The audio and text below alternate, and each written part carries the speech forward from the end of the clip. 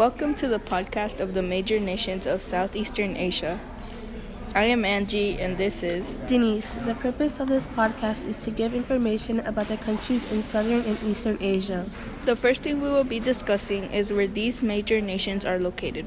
China is located southeast of Russia and south of Mongolia, but part of China is in part of Russia. China has many physical features. Some are seas, rivers, and mountains. Two major rivers found in China are the Yellow River and the Yangtze River. Some mountains located in China are the Himalaya. Some seas that are located around China are the Yellow Sea and the South China Sea. Japan is located east of North Korea, China, and South Korea. Japan, just like China, has many physical features: seas, rivers, oceans, and mountains. Two major physical features located in Japan are Mount Fuji and River Shinano. One sea is the Sea of Japan, and there is the Kitami Mountains. Some physical features that are located around or nearby Japan are the Pacific Ocean and the Japan Trench. India is southwest of China. It is bordered by the Arabian Sea at the southwest side and the Bay of Bengal at the southeast. Pakistan borders it at the northwest side, and it is bordered by China and Nepal at the northeast. Then it is bordered by Burma and Bangladesh on the northeastern side. A major physical feature in India is the Ganges River, which is in northern India flowing southeast to Bangladesh. Part of the Himalayan mountains run through the northern tip of India. North and South Korea are northeast of China in a peninsula. It is north of the East China Sea and southwest of the Sea of Japan. A major physical feature is the Imjin River, which runs from eastern to southern North Korea, and the Taebaek Mountains are along the northeastern border of South Korea. Vietnam is southern of China and goes along the southeastern border of Asia. It is bordered by the Gulf of Tonkin in the South China Sea on the eastern side. Then it is bordered by Laos and Cambodia on the western side. A physical feature in Vietnam is the Red River, also known as the Songkhong. It starts in the province of Yunnan in China and enters Vietnam, then discharges in the Gulf of Tonkin by the Red River Delta. Now we're going to talk about regional concerns / environmental issues in these major nations. Some of the causes of air pollution in China are PM10 and PM2.5, sulfur dioxide, nitrogen dioxide, and the ozone. PM2.5 and PM10 are the biggest cause of air pollution in China. These particles are in the form of a solid, can cause serious health conditions. Some ways that this air pollution impacts the people is by causing health problems. Here are a few examples of the health problems that it causes: breathing difficulties, lung cancer, birth defects, and premature death. The Ganges River is having pollution problems that are caused by untreated sewage flowing into the river and factories and farms, dumping dangerous chemicals into the river. Piles of garbage are also dumped directly into the river, especially by urban cities where authorities do not regularly collect trash. People bathe, cook, and perform rituals in the river. Another river that is facing pollution problems is the river Yangtze. The excessive amount of phosphorus in the water is a major problem. This is a common ingredient in agriculture, fertilizers, manure, and other organic waste found in the sewage. Too much of it in the water can lead to a pollution called eutrophication. It is an explosive growth of algae depriving the water of oxygen, being extremely harmful to river life.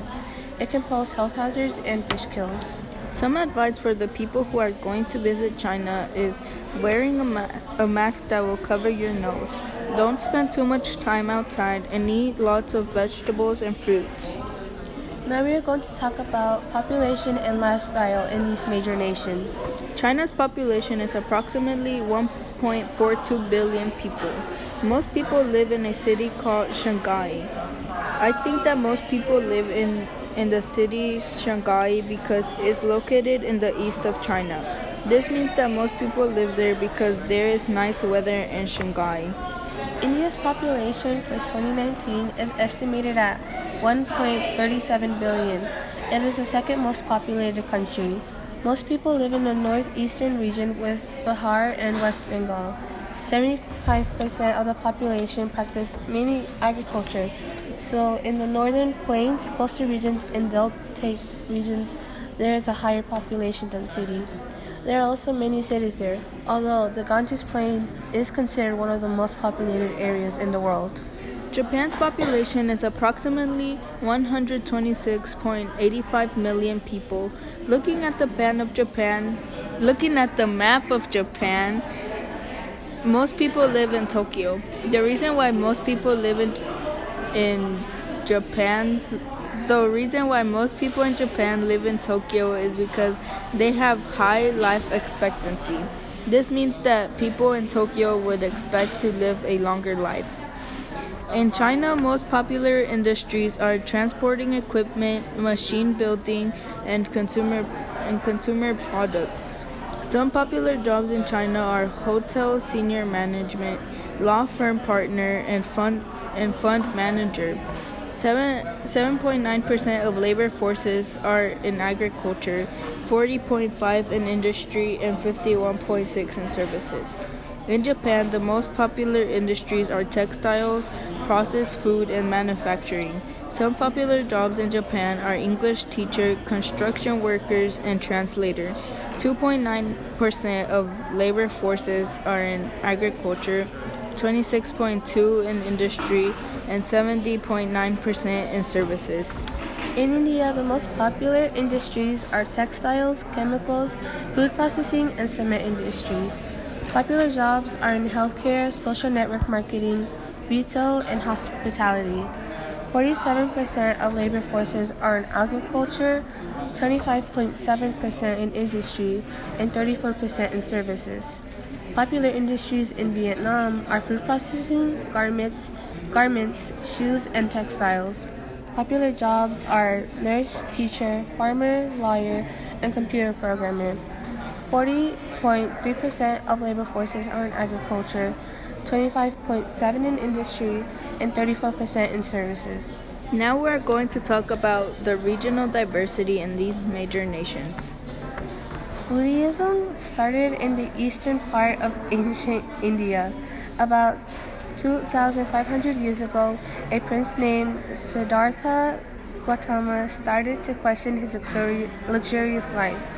He saw a sick man, a dead man, an old man, and a monk.